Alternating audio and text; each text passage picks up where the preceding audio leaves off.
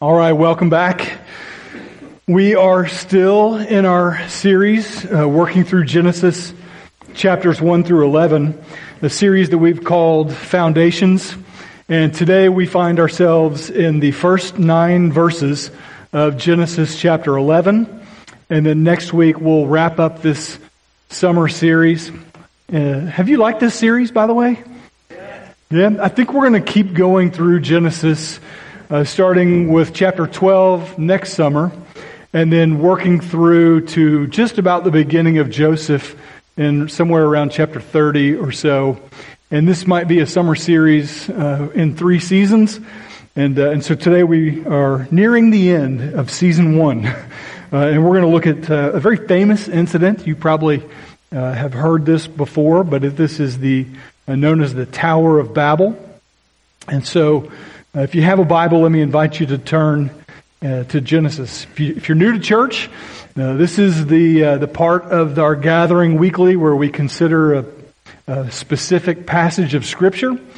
And I teach through that a little bit and try to give some practical application as to what it means and how you can put it into practice in your life today. And so we're glad that you're here. Genesis chapter 11, verses 1 through 9. I don't always do this, but I'm going to ask you today if you would stand as we read the Word of God together. Notice I didn't do it last week. It was 42 verses of genealogical words, and so I don't always do this, but from time to time, taking after Ezra the priest, as the people stood and heard the Word preached and taught there in the book of Ezra and Nehemiah, we want to honor the Lord and His Word today. So let's follow along as I read Genesis 11, 1 through 9. Now the whole earth had one language and the same words. And as people migrated from the east, they found a plain in the land of Shinar and settled there. And they said to one another, "Come, let us make bricks and burn them thoroughly." And they had brick for stone and bitumen for mortar. Then they said, "Come, let us build ourselves a city and a tower with its top in the heavens. And let us make a name for ourselves, lest we be dispersed over the face of the whole earth." And the Lord came down to see the city and the tower which the children of man had built. And the Lord said, "Behold, they are one people, and they have all one language. And this is only the beginning of what they will do. And nothing that they propose to do will now be impossible for them. Come, let us go down there and confuse their language, so that they may not understand one another's speech." So the Lord dispersed them from over there, over the face of all the earth, and they left off building the city. Therefore its name was called Babel, because there the Lord confused the language of all the earth. And from there the Lord dispersed them over the face of all the earth. Let's pray together. Father, we thank you that by your word, you spoke all things into existence. We thank you that your word is powerful, and so it's our prayer today that you would speak to us by your word. We know that wherever we are today, no matter what circumstances we're facing, no matter how we're doing emotionally or physically or health-wise or spiritually, that if we hear from you, all things can change and you can make all things new. And so we listen. We pray that you would give us ears to hear and help us to see what you would have us to learn in this text today. We ask it in Jesus' name. Amen. Amen. You may be seated. Well, if you're summarizing Genesis 1 through 11, I kept trying last night to think of some sort of an acronym, but none of them are worth presenting to you. But there are 4 major events that you just need to know whenever you think about this section of Scripture of Genesis 1 through 11. They are creation, the fall, the flood, and the Tower of Babel. Those are 4 good anchor points or hinge points as you think about Genesis 1 through 11. And if you can be familiar with those 4 events, then it'll give you a framework for understanding this series that we have called Foundations. Just a couple of notes about the chapter, the verses that we just read. Chronologically, this happened somewhere in the middle of chapter 10. You remember we read the name, I'm sure you remember, out of the 70 names I read last week, one of them was named Peleg. And Peleg was named division because that's what his name meant, was division, because the note said in Genesis 10 that at that time the Lord divided all the earth. And so chronologically, this event of the Tower of Babel took place before the presentation of the Table of Nations in chapter 10. And we noted that last week because it said that they each were divided by their clans and their nations and their regions and their languages. So now we're going to get an understanding of why they were dispersed and where they were. This is an event that took place before they were scattered. From the survivors of the ark of Noah and his ark. They are Shem, Ham, and Japheth. And we looked at a map last week about how they all spread around Europe and Africa and to the east and to the Middle East as well. It's important here to note and to remember that God had told Noah and his family to fill the earth and to subdue it, to spread out and to have dominion over the face of the earth. The Tower of Babel is a place, however, where instead of spreading out over the earth and subduing it, instead, this is the place where the pride of humanity came into a sharp clash with the power and the will of God. It's a location where human planning and control and idolatry sought to overthrow and reject the Creator God and His will and His purpose.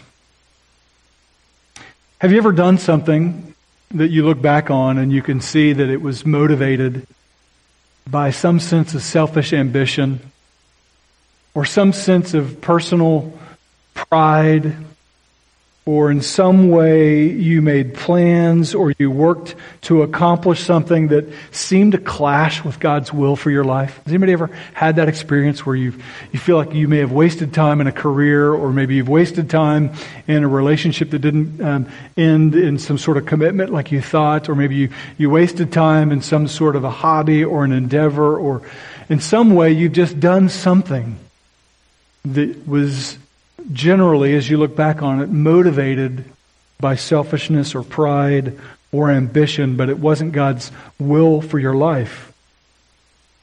I think to some degree all of us are guilty of this. I know that to be true before we became Christ followers, right? When we were operating according to the way of the world, we all were intrinsically influenced by sin in our life, right? Romans 3:23 tells us that for all have sinned and fall short of the glory of God, and that we operate in a world that is run primarily, as it was called when Satan tempted Jesus. He said, authority has been given me over this world, and I have authority to give to whoever I choose. So we understand that this world system is overwhelmingly influenced by sin, and we were a part of that system before we came to faith in Christ. I think I can remember the very first time I recognized this desire in my heart that could only be labeled as ambition that was selfishly motivated. I think I was about 9 years old enough to start watching the NFL and start to be interested in it. And I remember seeing Steve Largent catch a pass in the end zone, and the whole game stopped as they celebrated that he had broken this particular record. And as I watched this event take place, I was fixed on the TV, and I asked my dad, I said, hey, he's got the same last name that we do. And he said, yeah, he's one of my cousins. It's very distant. We're not close together at all. But hearing that and seeing that moment, I remember this particular phrase, this thought being formed in my own heart that just said, someday I want to be like that. Meaning someday I want people to look up to me and people to cheer for me and people to... I wanted what I thought he had. People looking up to me, people cheering for me. It was my desire to elevate myself in this purely selfish, worldly way, that I wanted wealth and fame and status. And obviously you can tell that all those things came true. I'm just kidding. But I think that to some degree all of us carry that sinful seed of selfish ambition. A desire to control our life and a desire, like the text said, to make a name for ourselves, right? That we could build something. Maybe not a tower that goes to heaven, but they wanted to build something to get out of obedience to God and to make a name for themselves. The Tower of Babel is an actual geographical location. It's the event where human planning and control and idolatry, all of humanity's common sinful and selfish desires, came to clash with the power and will and rule of God. Now, it was a real place, but for you, it might be a spiritual place where you might find yourself today. Maybe you're building a Tower of Babel. Maybe you're building something as a monument to yourself out of pure, selfish, sinful ambition, and you find yourself clashing with God, who might have a different will for your life, who might have a different plan for your life, and yet instead of yielding to Him and submitting to Him or even seeking Him, you're running in pursuit, building something to make a name for yourself. I think there's a lot of application here. And so as we get back into the text, my prayer is that the Lord would speak to you through it today. Let's go on to understand something important as we understand the Tower of Babel. I have here the first slide, and you'll remember that we talked about this in Genesis chapter 6, that in the Tower of Babel literary narrative, these 9 verses are structured in what might be familiar to you, since we talked about it a few weeks ago, as a chiastic structure. This chiastic structure is formatted in such a way as to highlight and pivot around this center point. And I don't know if you can see these words really well, but they're in your text, and I've listed the verses. A corresponds with A1, B and B1, C and C1, D and D1, E and E1, and the object of that is that when you put them together like this, you can see that the middle point is where the whole narrative pivots. And so let's just scan this, and you can see it really clearly in Hebrew. I tried to include the Hebrew words here. In A, the whole earth, the kol ha'aretz, was one language. It's literally one lip and one word in the Hebrew. Everybody spoke one lip and one word. Listen, we can't even agree on how to say caramel or caramel. If you went up to a store in Oklahoma, where I'm from, or a restaurant, a waiter would say to me, "What do you want to drink?" I might say, "I want a Coke," and she would then say, "What kind of Coke?" I might say root beer, I might say Dr. Pepper, I might say Sprite. It makes no sense, right? If you were in Minnesota or somewhere in there, you might say soda. Right? Is anybody from that area that would call it a soda or a pop or something like that? Others might call it a cola. I have no idea, and the nation has no idea what Philadelphia is doing when it talks about hoagies. This is the only place in the world that calls it a hoagie. Everywhere else it's a sub or a hero or some other kind of sandwich, but here in this area it's called a hoagie. I have no idea what a John is, so we won't go into that, but you can just tell in our particular region, we don't have one lip and we don't have one language. But imagine a world when everybody came from the same cultural background, and there were no differences in language. You didn't have miscommunication. Amen? Wouldn't that be great, husbands and wives? If you always communicated, if he could just get in your head and know all the things that you're thinking about. I get sidetracked there. But the whole earth was together and they had one language. That corresponds with A1, where at the end, the same word is used, kol ha'eres, is this idea that the whole earth was then dispersed. In B1, people settled together there, and the word is sam, and then they are dispersed from there in verse 8. In C, they said to each other, Re-ehu, and then the Lord speaks, and He says, He confuses their language so that they can't understand each other in verse 7. Same word, Re-ehu. In D, come now, they say, let us make bricks, and this let us make is haba nilbenya, and then when God speaks, He says, come now, let us haba nabe'ela. You see how this is working? You can see it really clearly in Hebrew that this structure matters. They want to build, they make bricks, they build a city and a tower, and then the Lord comes down and He sees and observes and investigates the city and the tower. And you might say, that's neat, really, kind of maybe, but who cares? What could that possibly matter to us today? I think the chiastic structure is meant to draw our attention to the center point. And the center point is that the Lord comes down. Now you might ask, did God need to come down to see what was happening? Was His vision limited? Did He really have to come down and look and see what was going on without knowing it? Well, we understand that one of God's attributes is His omniscience, and that He knows everything, He's all-knowing, that He sees the end from the beginning. But I want to mention this because it's significant in a couple of ways. If we focus on that center point that the Lord came down, I want you to see on the next slide here, this is what they think the Tower of Babel looked like. This is known as a ziggurat, and a ziggurat is built with a large base and these sort of stair steps going up.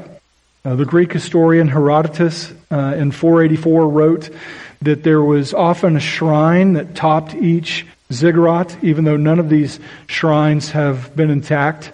Now, you might know what a ziggurat is, but just in case you don't, it's a large brick pyramid-like structure that's found all over Mesopotamia. There are exactly 32 known ziggurats in this region of Shinar or Mesopotamia or this cradle of civilization, really modern-day Iran and Iraq. Ziggurats are not temples in a traditional sense. Priests didn't live in them. They didn't perform rituals there. Instead, they viewed the ziggurat as a home or a resting place for God. By building a ziggurat near a major city, the rulers hoped to ensure that the gods would stay near them, offering aid in battle and keeping their crops growing. They weren't for public worship or ceremonies. Each ziggurat hosted a patron, little g, god. Only priests walked on the ziggurat or visited its rooms on the base, ostensibly to care for the gods and attending to their needs. The Mesopotamians believed that these pyramid temples connected heaven and earth. And it's significant because they built this hoping that God might come down and be among them. And yet, they did not want the God to come among them. They weren't seeking after the Creator God. This was not a part of His desire for them. This was not a command that they would build these structures. His command was clear that they should spread out and that they would fill the earth and subdue it. And so they didn't want the God to come down. They wanted their own God to come down. So we know that they were already worshiping false gods, creating idols out of their own imagination. These were gods of their own choosing. And the problem with gods that we create is that they really look a lot like us, don't they? Right? You're making up a God. That God never disagrees with you, does He? He seems to affirm everything that you do and He loves your lifestyle, and He loves your belief system, and He loves all. He's a very accommodating God, right? Whenever we take the God of Scripture and we just start tearing pages out and say, I don't like this part about who God is, and in my mind, God is like this, and really, we're not taking a chisel and a hammer and creating a God, but for us, the words "to me" is the same thing as an idolatrous tool. We are taking a chisel verbally and saying, to me, He's a God of love that just loves everybody, and all roads lead to Him, and you can believe how you want to believe, and as long as you're sincere and you don't hurt anybody, right? We hear that kind of stuff all the time. We create these gods, and this is what they were doing, creating their own God who seemed to go in line with everything that they wanted to believe, in spite of the fact that it was against what God had revealed. So we read that God comes down. And this is one of the many times in Scripture where God Himself comes down to walk in human form. These are called theophanies.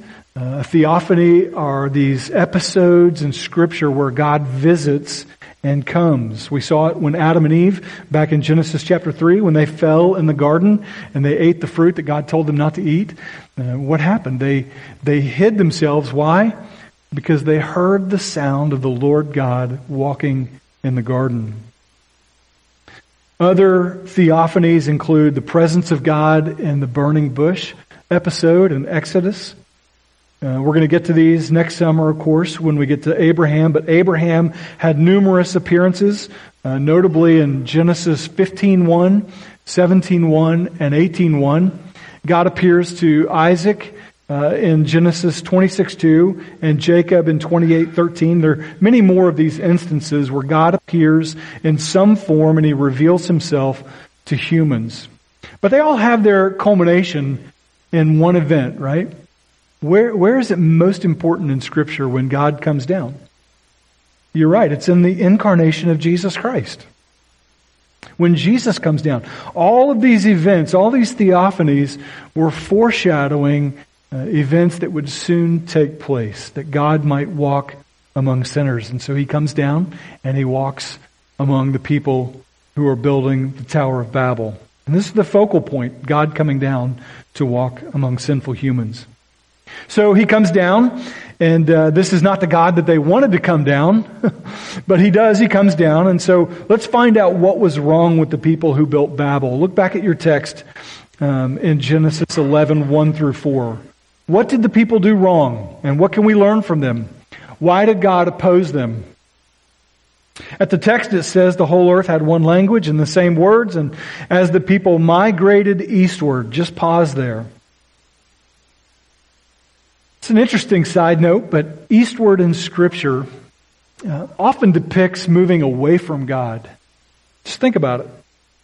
After the fall, Adam and Eve were driven out of the garden and they went east of Eden. Genesis 3:24. When Cain was punished for killing Abel, in Genesis 4:16, Cain went away from the presence of the Lord and settled east of Eden in the land of Nod. We saw in chapter 10 last week that the clans that were not of the chosen line through Abraham, they, in chapter 10, moved eastward in verse 30. In 11:2, the verse we just read here, people migrated from the east. When Abraham and Lot separate, in Genesis chapter 13, Lot looks up and he chooses for himself all the Jordan Valley. So Lot journeyed east and found himself in Sodom and Gomorrah. Kenneth Matthew makes this note: the language eastward marks events of separation in Genesis. And so by this spatial term, the narrative conveys in a metaphorical way the meaning that these Babylonites have moved themselves outside of the presence of God and outside of His blessing. What else did they do wrong? You see in verse 1 and verse 3 and verse 4 that they had some sort of unity. They were together in this thing, right? Come, let us make, verse 3. Come, let us build, verse 4. Verse 1, they had one lip and one word. There was this language of unity. But why? What was the purpose of their unity? The purpose of their unity we can understand is that they wanted to be gods themselves. They had no desire to yield to God or to submit to God or to walk humbly with God as though their ancestors Noah and Enoch had done. They had these great godly examples. But they didn't want to serve God. And we see that in that they wanted to build a tower with its top in the heavens. Their goal was to reach and have access to these realms that God had given them no authority accessing. God had told them, spread out horizontally on the face of the earth. They came together to build vertically in an attempt to attain a position and a status of God. And then we see the motive for that. They wanted to make a name for themselves. A prideful, selfish ambition. They said, let us make a name for ourselves. Otherwise, we might get spread out and dispersed over the whole face of the earth.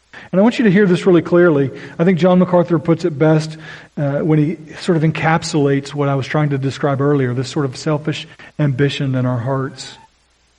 He says, from the beginning of human history, people have tried to elevate themselves above the constraints of earth and ultimately above the curse of death. It was Adam's desire to elevate himself to the level of God that brought the curse on mankind in the first place. We see the same behavior repeated at the Tower of Babel.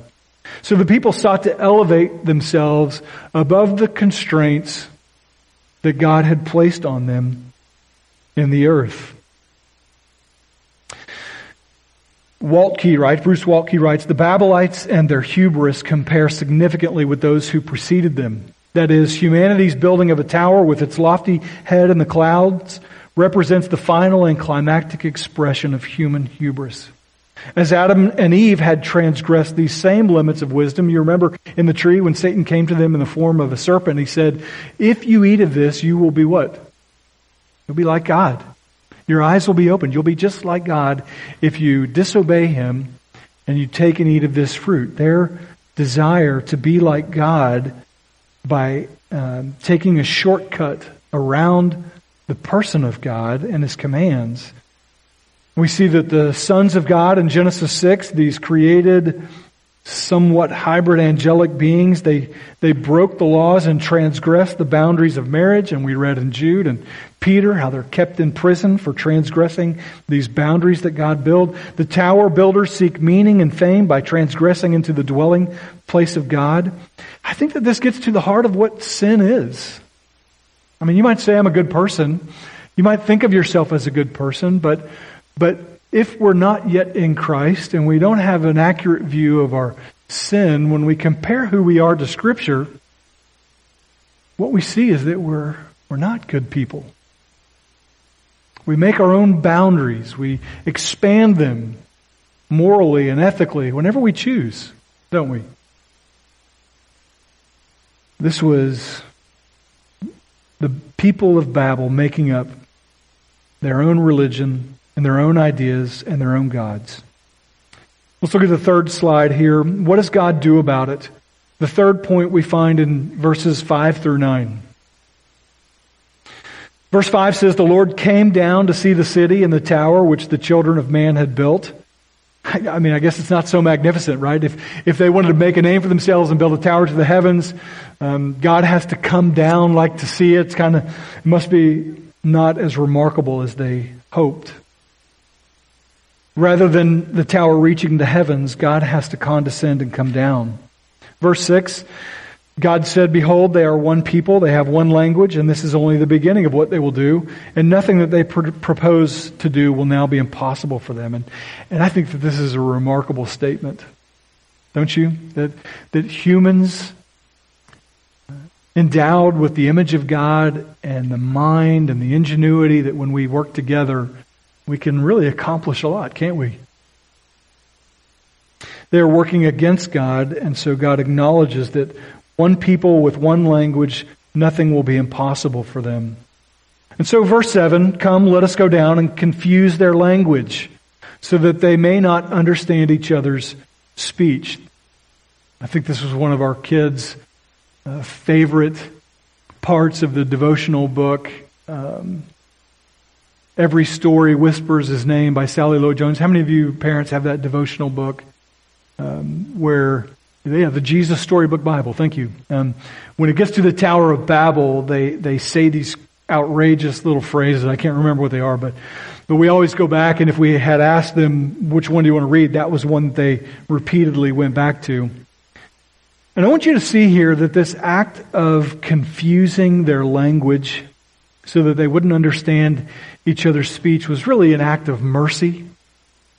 It was an act of the restraining grace of God. The restraining grace of God. Why do I say that?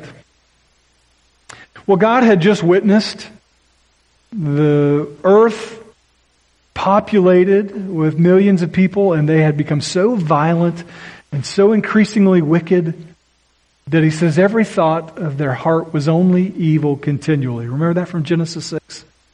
It was such a violent, wicked, perverse culture that God had to annihilate the entire world with a flood. And it wasn't too far removed from these people as well. These were stories that they would have passed on. Every culture has some sort of a flood story. Did you know the Chinese symbol for flood is 8 and a boat put together? Every culture has some sort of memory of a flood story. They could have remembered that, but it is an act of God to restrain the wickedness that would have broken out had they remained united and together. Because when men and women unite together in rebellion against God, there's not just a potential for wickedness, but there's an actuality of real evil. And I don't have to convince you of that. You just watch the local news from Philadelphia. 6 million people in the metro area. You see every single day evidence of great evil. Murder, crime, violence, every kind of wickedness.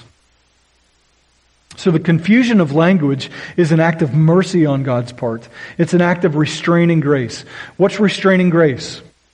Restraining grace is the reality that God holds us back and prevents us from being as evil as we can.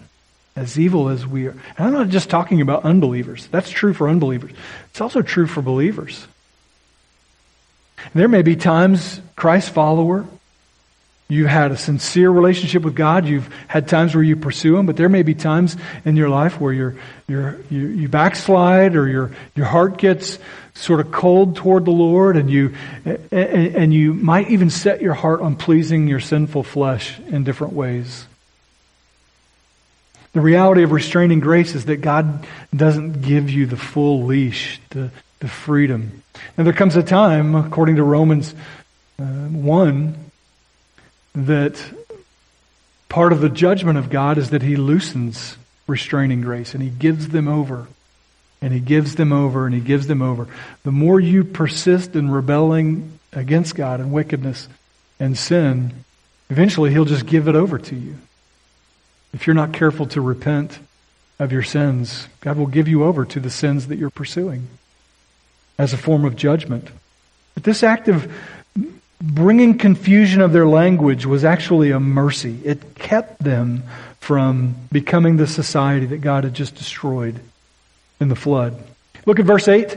So then the Lord dispersed them from over the face of all the earth, and there they left off building the city. So as a result of God's gracious intervention, the potential for even greater evil and wickedness was restrained. God scattered them, and He caused confusion among them.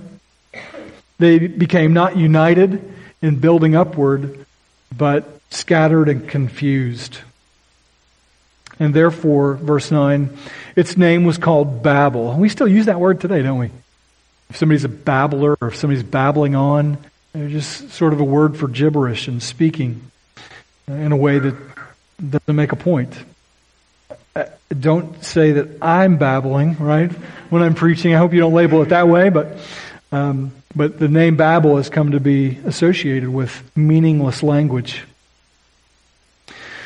There the Lord confused the language of all the earth, and from there the Lord dispersed them. Let me close with these two. I think I have two application points. Yeah, just two. Just 2 points, and what can we do with this today? What does this mean for you? How can you apply this? What can you do? How could this have any meaning for you? Number 1, application point. Whenever sinful men and women unite and construct something, God often deconstructs and thwarts their godly plans. I mean, this has plenty of hope for us, right? Because we see nations rising against nations, and they have evil plans. You see it in the 1940s when maybe a Hitler rose up to take over the world, or a Japan, or when Israel became a nation and they were immediately thrust into warfare. When nations rise up against other nations, when ungodly people unite in sin to destroy, God often thwarts their plans, because we don't serve a God who is disengaged from the affairs of mankind. We have a God who is actively working and bringing redemption in a lost and broken world. You see this countless times in Scripture, where God deconstructs and thwarts ungodly plans. Pharaoh against Moses, Noah against the inhabitants of the world who built ungodly civilizations. Proverbs says that as a man plans his course, it is God who determines his steps. I think the reality of our human sin nature is that we, in sin, want to elevate ourselves without God.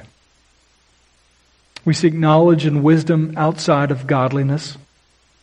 If you think back on your life before you came to faith in Christ, were you not seeking to elevate and improve your life without seeking God?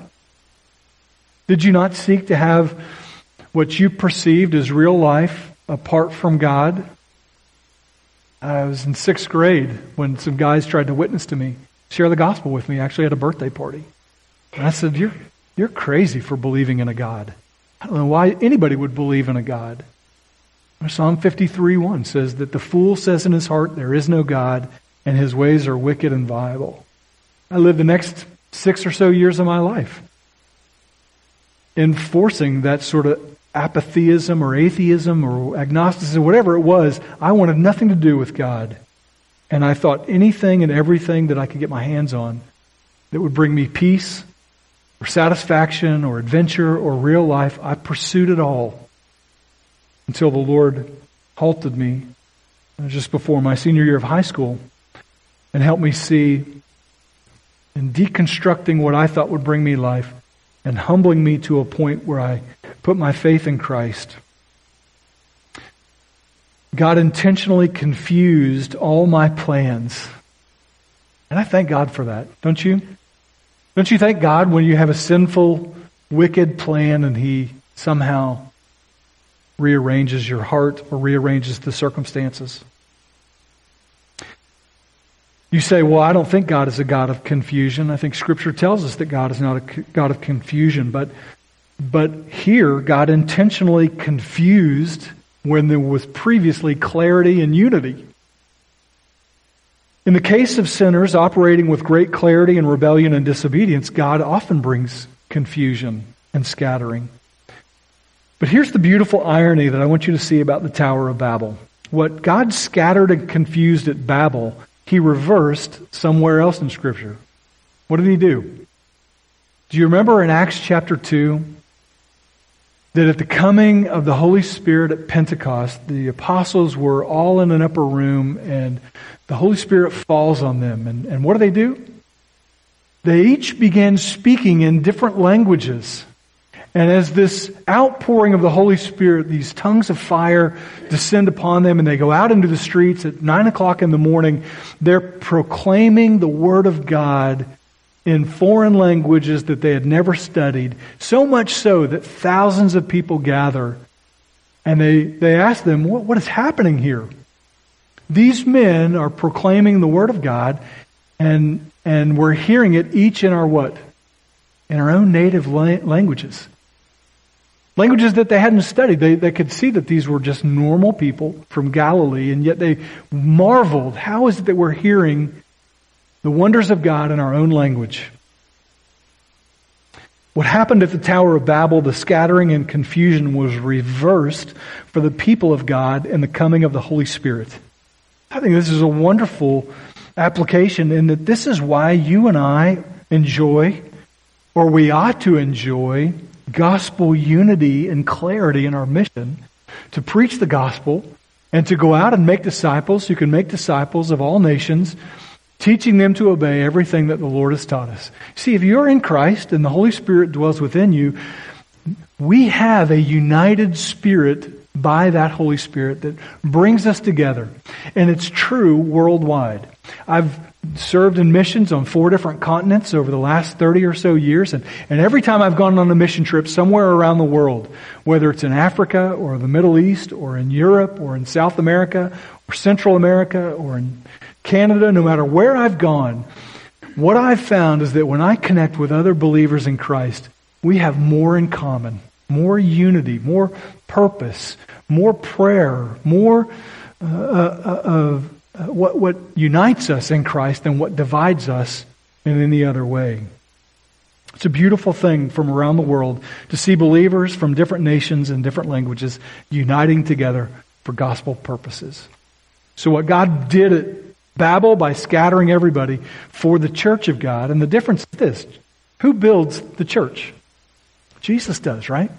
He said, I will build my church and the gates of Hades will not overcome. This wasn't our idea. The church is God's plan A, right? It's not plan B or plan C or plan D to reach the world. This was His plan, and it had nothing to do with me or you. We don't build this church. The church will go on long after you and I are dead and buried, or if we leave the faith, or if we leave the church, or no matter what, God's purpose will stand because He is building His church, and He does it by uniting believers together. That's the first application point, is to understand what sinful men unite and construct, God deconstructs, but in the church, God is building it by the power of His Holy Spirit. And then the second thing that I want you to put into practice is really a moment for examination. And it could be in a form of a prayer, but it's this: God, how have I sought to exalt myself?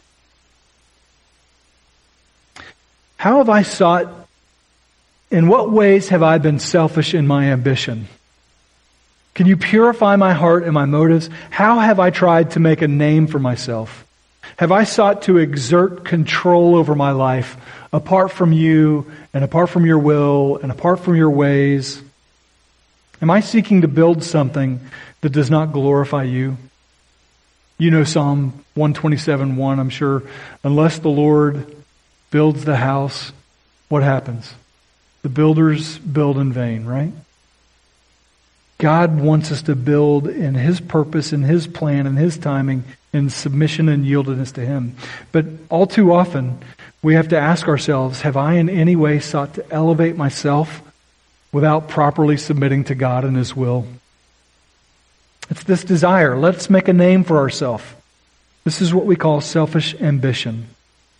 Are you motivated by fame and by wealth and by comfort and by security and by in some way making yourself great? Do you desire to make your name great? Jeremiah said it this way in 45:5. Do you seek great things for yourself? Seek them not. Philippians 2 tells us to do nothing from selfish ambition or conceit, but in humility consider others more significant than yourselves. James 3:14 through 16, listen closely, says, if you have jealousy and selfish ambition in your heart, don't boast about it and be false to the truth. He even describes jealousy and selfish ambition as earthly, unspiritual, and even demonic. Selfish ambition, jealousy is demonic, earthly, and unspiritual. And then he goes on to say in James 3:16, for where jealousy and selfish ambition exist, there will be disorder and every vile practice. See how the Scripture cuts us to the heart if we are driven and motivated by selfish ambition? These passages tell us not to seek great things for self, to do nothing out of this motive of selfish ambition. that it's demonic, that there will be disorder in every evil practice. I once met a guy in ministry, and he said, I prayed that God would raise me up so that I could disciple the 20 most influential men in the world. And I just walked away thinking, how arrogant. It'd be one thing if I could spot it in someone else, but I could see this in me. You can remember in the early 2000s, probably, if you're old enough, that there were this kind of major conference movement where large gatherings, it probably started earlier, but there were lots of these major conferences where they would put together a lot of great speakers and in, Promise Keepers from the 90s and other of these large kind of gatherings. I found after maybe 5 or 6 years of going to these large gatherings that I had a hard time hearing the message because something inside of me, it was like God was putting His finger on it, but it was revealed, it was bubbling up to the surface, and that I wanted to be that guy. I always wanted to be the one on the stage, and it got to a point where in 2007 or 2008, I had to stop going to these conferences altogether because I didn't like what was being exposed about me.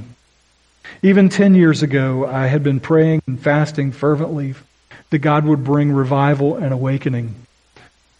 On the surface, a really good prayer. But I was challenged by my own selfish ambition, and it was revealed in me when God just indicated to me that you don't pray this for anybody else. Anytime you pray for this, it's you want to be the one. You want to be the one that I do this work through. You don't pray that because of the lostness in the area, and you don't do this because you care about God spilling over and His presence coming among people in His churches. My motives were not pure. I wasn't praying this for every other church in the area. I had this dark desire with building my own ministry for my own name.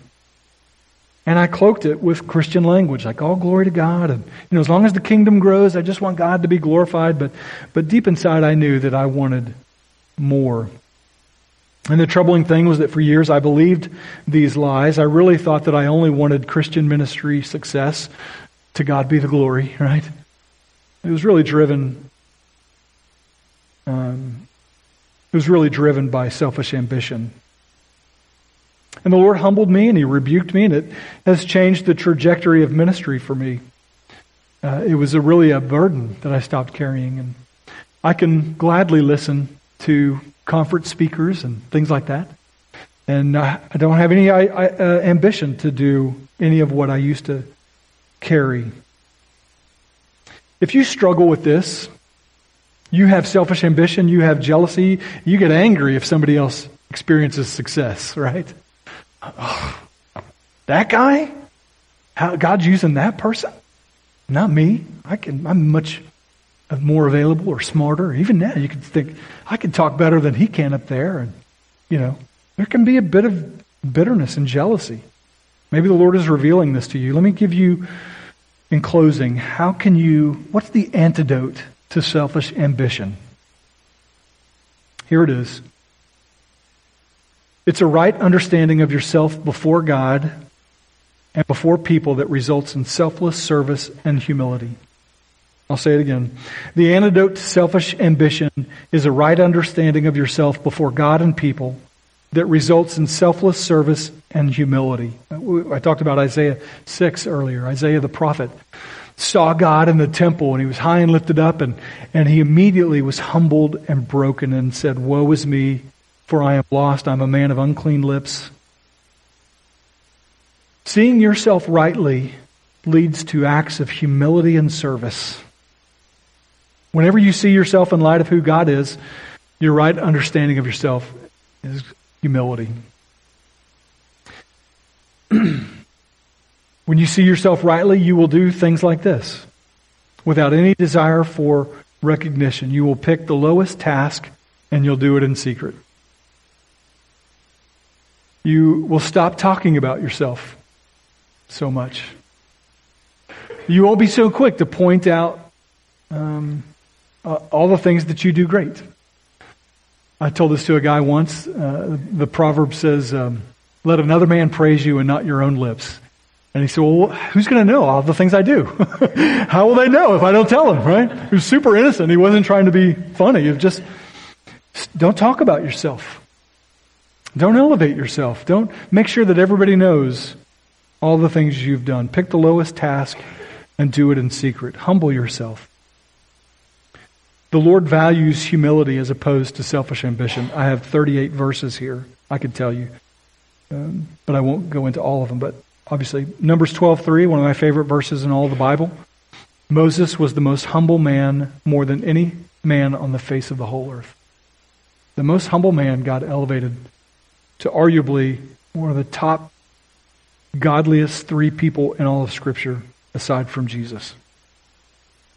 Micah 6:8, you know this verse. O man, what is good and what does the Lord require of you but to do justice and to love kindness and to walk humbly with your God. Matthew 23:12, Jesus said, whoever exalts himself will be humbled, but whoever humbles himself will be exalted. Of course, we have the example of Jesus in Philippians 2:5-11. James 4:6 says that the one who opposes, God opposes the proud, but he gives grace to the humble.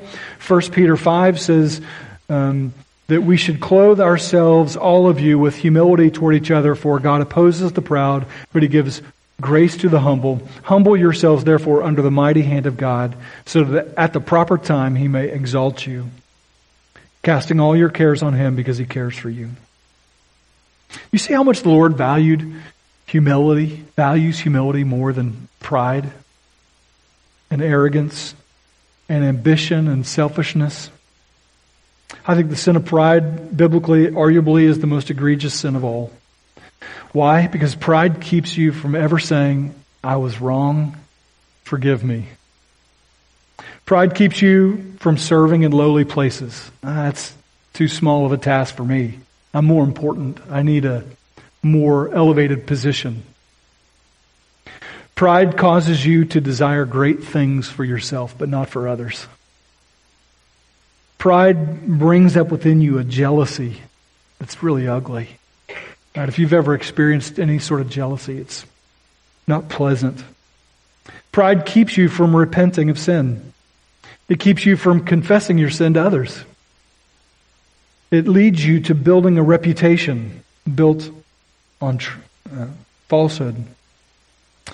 Pride will lead you straight to hell, counting on your own goodness and your own good works to save you. Because pride tells you that you're good enough on your own and you don't need Jesus, right? Pride is the sin of the builders of the Tower of Babel. It was their pride that said, let us build a tower to heaven and make a name for ourselves. But the good news is that God came down, didn't he? He came down and he demonstrated grace. And the same offer that God gave the people of the Tower of Babel is the same offer that he holds out to you today. That if you are struggling with pride and ambition and selfishness apart from God, he offers you life and forgiveness and grace, a new start. If you'll humble yourself and admit your need for Jesus, repenting of your sins and believing in Jesus. What does that look like? It looks like yielding your life. Yielding your life and allowing Jesus to be the Lord and Savior. So, Father, we thank you for the example that we have here in the scene of the Tower of Babel. We thank you that we can just clearly see that pride destroys. So we pray that if this is an issue that we struggle with, if this is something that you have put your finger on, we pray that today you might grant us repentance into life and faith. Help us to see where we've been seeking to exalt ourselves. Have you sought great things for yourself? Seek them not, your word tells us. And ultimately, we thank you for Jesus and for the life that he offers. We pray that we might rest in him today. In Jesus' name, amen.